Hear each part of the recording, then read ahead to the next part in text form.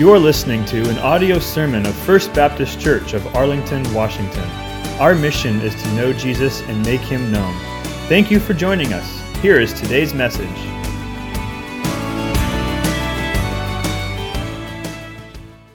Well, if you have your copy of God's Word with you tonight, I invite you to take it and turn with me to Matthew chapter 2.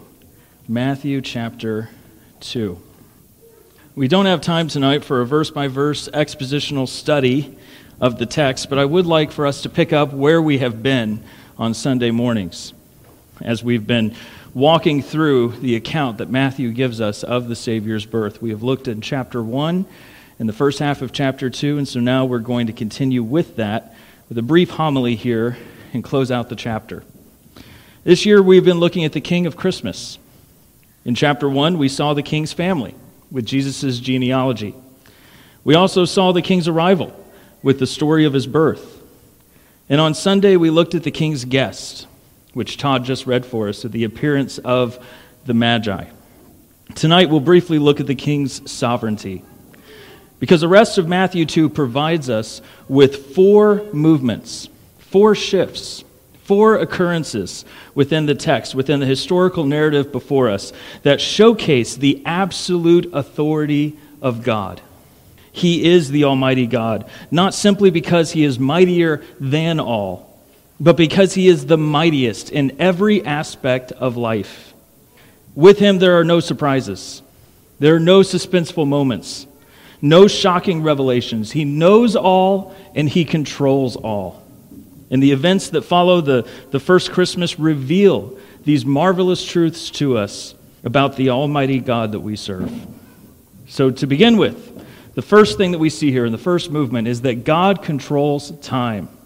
God controls time. Concerning the Magi, in verse 13, He says, "Now when they had departed, behold, an angel of the Lord appeared to Joseph in a dream and said, 'Rise, take the child and his mother, and flee to Egypt, and remain there until I tell you.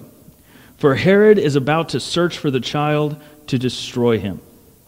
And he rose and took the child and his mother by night, and departed to Egypt, and remained there until the death of Herod. This was to fulfill what the Lord had spoken by the prophet, 'Out of Egypt I called my son.'" In this first movement of the story, Joseph is warned in a dream to take his family and go on the run. As soon as the Magi leave, an angel appears to him and tells him, "Get out of town, go to Egypt." In that day, Egypt had become a safe haven for the Jews. As you know, at one time, Egypt was very well known for having a large slave population of Jews.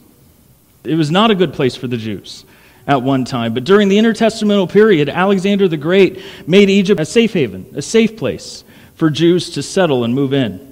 His efforts encouraged them to pour into Egypt and to become Jewish Egyptians. And several did, especially during the time of Herod. According to Philo, the Jewish historian, Egypt had somewhere around 1 million Jews at the time of Christ. As things got worse back home, the Jews fled to Egypt, hoping for a better life. Much like today, we see several people moving out of states like ours, don't we? Like California and Oregon, to magical, wonderful places that we've all read about, places like Idaho and Tennessee and the Midwest. Because the cost of living is cheaper, taxes are lower, and the political climate is easier. It's the same thing happening here in our text, only worse, as we'll see here in a minute. But the truly remarkable thing about this first movement is the comment we see here at the end, where we're told this was to fulfill what the Lord had spoken. Why did these events happen? What really brought Jesus and his family to Egypt before the slaughter? These things happened because it was predetermined. It was the predestined, predetermined will of God for these things to happen. Listen, God doesn't just observe the activities of man and hope for the best. He doesn't simply look down the corridors of time and predict our choices. No, God controls time. There are no chances with God, Matthew 2:15 tells us this had to happen, and it had to happen this way. Why? Because God said that it would. But that's not all. Not only is God sovereign over time itself, he rules over the activities of man itself. Bringing us to our second movement here in the narrative, the fact that God controls trouble. God controls trouble. Look at verse 16. Then Herod, when he saw that he had been tricked by the wise men, became furious. And he sent and killed all the male children in Bethlehem and in all the region who were 2 years old or under, according to the time that he had ascertained from the wise men. Wow, what a cruel and wicked king. Now this Herod, he was an interesting guy. He was known as Herod the Great because of his magnificent building projects. But he was also hated by the Jews because of insane political decisions like this one, to kill all the newborn babies in Bethlehem. At this time, he was a miserable man. He was sick with convulsions and violent breathing and worms in his intestines. He knew that he was about to die. He knew that he wasn't going to live long. The church historian Eusebius tells us that at this period in his life, that one of his final orders was to round up the distinguished men from every village in Judea and trap them inside of the hippodrome. He then sent for his sister and brother-in-law, and this is what he told them. Listen to this. He said, quote, "I know that the Jews will rejoice at my death, but I may be lamented by means of others and have splendid funeral rites if you are willing to perform my commands. As soon as I have expired, surround these men that are now under guard with soldiers as soon as possible and slay them, that all in Judea and every house, though against their will, may be compelled to weep at my death." End quote. What a sick man. Despite our current political climate and the fears that we all have for the future of our country, I would much rather live here and now than there and then. You think our leaders are bad. They don't hold a candle to the likes of Herod or Nero, those men who held positions of power while the New Testament was being written. And yet God is still sovereign. He is still king. He is still in control over all of it, even the bad. Because look at what the next verse says. Then was fulfilled what was spoken by the prophet Jeremiah. Even this isn't a surprise to God. A voice was heard in Ramah, weeping in loud lamentation. Rachel weeping for her children. She refused to be comforted because they are no more. Friends, it should be a tremendous comfort to us, knowing that even the most wicked plans of men are no surprise to God. And He is a God of justice. So often we focus on His love. We focus on His mercy, His compassion, His kindness, His long-suffering, His forbearance. We focus on all of these aspects of Him, and they are all good and wonderful and kind, and we love those things about God. Another thing that we should love about Him is the fact that He is a God of justice. He is a righteous judge, and one day He will right every wrong. For the Christian, that should be an incredible encouragement. Charles Spurgeon, my favorite dead preacher, said, "Sudden death means sudden glory." I love that. Sudden death means sudden glory.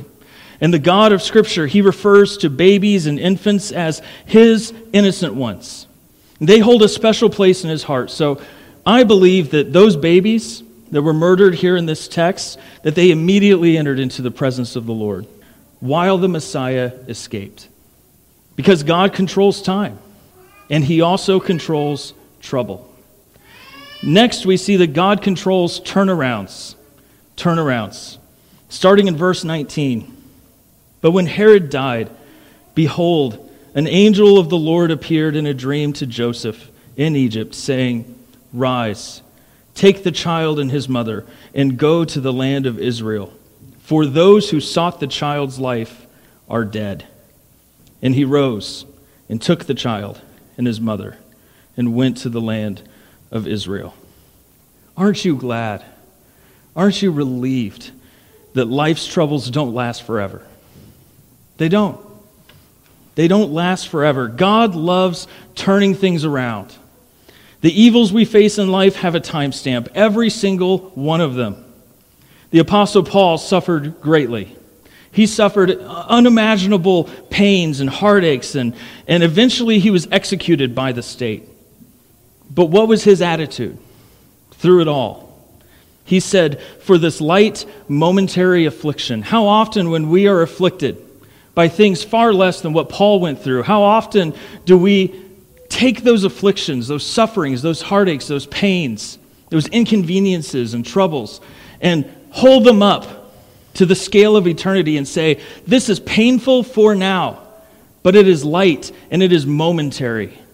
It will not last forever, and it is nothing compared to what we have waiting for us. He says, "For this light momentary affliction is preparing for us an eternal weight of glory beyond all comparison." We can't even comprehend how good it will be to be free of sin and no longer have to deal with the afflictions of Satan, the world, and the flesh. It's all momentary because the same God who relieved Joseph has promised relief to us. And then finally, the last movement we see here in this text is that God controls truth. He controls truth. Look at verse 22. "But when he heard that Archelaus was reigning over Judea in place of his father Herod, he was afraid to go there. And being warned in a dream, he withdrew to the district of Galilee. And he went and lived in a city called Nazareth, so that what was spoken by the prophets might be fulfilled, that he would be called a Nazarene." Joseph was still scared about returning to Bethlehem. He wasn't sure if it was safe or not. He had his fears and his reservations about Herod's son, and they were legitimate fears. So God warned him by telling him the truth of the situation. Like so many of you, this has been a hard year, hasn't it? For many of us. And like so many of you, I just wish sometimes that God would show up and warn me in a dream. That he would tell me what is true and what's not true, especially here throughout the course of this pandemic. It would be nice to know which experts are right and whose comforting echo chamber helps the most. But God only knows the heart of man. And one day, he will judge every man according to his deeds. But even now, in the midst of so much chaos and confusion and pain, God knows the truth. He knows the truth. After all, he controls time. He controls trouble. He controls turnaround, and he controls truth. So here's the big picture. Here's the takeaway that I want you to remember this 2020 Christmas. Two things. First of all, God has a plan. God has a plan. Matthew 2 contains 4 Old Testament prophecies about Jesus. We have looked at 3 of them tonight. Of the hundreds of Old Testament prophecies about the Messiah, Matthew chose 4 of them to prove to us that Jesus is that Messiah, that he is the anointed one. And they are very specific prophecies because they come from God himself. These are not vague, sporadic, speculative prophecies like the ones that you see on Christian television today. No, each one of these, every one of these prophecies, they're all tied to a place. They're all tied to a geographical location. The first prophecy says the Messiah will be born in Bethlehem. The second says he will be called out of Egypt. The third, that there will be weeping in Ramah when all of this takes place. And then finally, the Messiah would settle in Nazareth and he would be called a Nazarene. Jesus is the only person in the history of the world to fulfill every single one of those prophecies. And not just fulfill them perfectly, fulfill them in order. Many have claimed to be the Messiah. But only one person can say, I was born in Bethlehem, I came out of Egypt, my birth stirred up anguish in Ramah, and Nazareth is my hometown. Only one Messiah can claim that. This proves beyond any doubt that Jesus is the Messiah. And God has a plan. Secondly, I want you to walk away knowing that God has a purpose. He has a plan and he has a purpose. What is that purpose? We saw it in chapter 1, verse 21, when the angel appeared to Joseph and told him to name the baby Jesus. He said, "Call him Jesus, because he will save his people from their sins." He will save them from their sins. The bad news is that we have all sinned. Every single one of us. Most of us have not killed a baby, but we have all sinned against a holy and righteous God. And we deserve a just punishment for every sin that we have committed against him.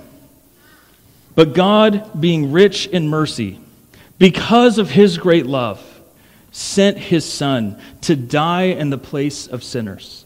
Think about that. God sent his Son, the second member of the Trinity. God himself, God the Son, came to earth, became a man. He took on human flesh, and he suffered the same way you and I suffered, under conditions that were horrible, under terrible conditions. He suffered, and yet he was without sin. He had the right attitude, he had the right actions, he followed through, and he walked and he lived his life in perfect righteousness before the Father, only to die a criminal's death. Only to be put to death by the hands of sinful men, so that he could stand in the place of sinful men before the Father. So that the Father could then pour all of his wrath against sin onto his Son, so that he could punish him for our sins, the punishment that we deserve. That was placed upon Christ, so that all who would believe in him, trust in him for their salvation, that they would be saved. So that God would no longer look at us and see our sins. Instead, he would see the perfect obedience, the active obedience of Christ himself. Because at that time, he didn't look at his Son and see perfection. He looked at his Son on the cross and he saw our sin. And he punished it. And he paid the price for it once for all, so that we would not suffer that punishment ourselves. What an incredible truth. What a glorious truth. But it is only true for those who will place their faith in this Savior, who will deny themselves, pick up their cross and follow him.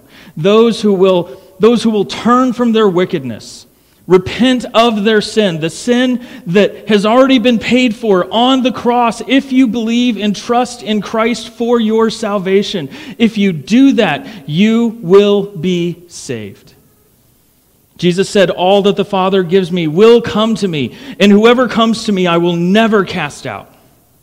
He also said, "This is the will of my Father, that everyone who looks on the Son and believes in him should have eternal life, and I will raise him up on the last day."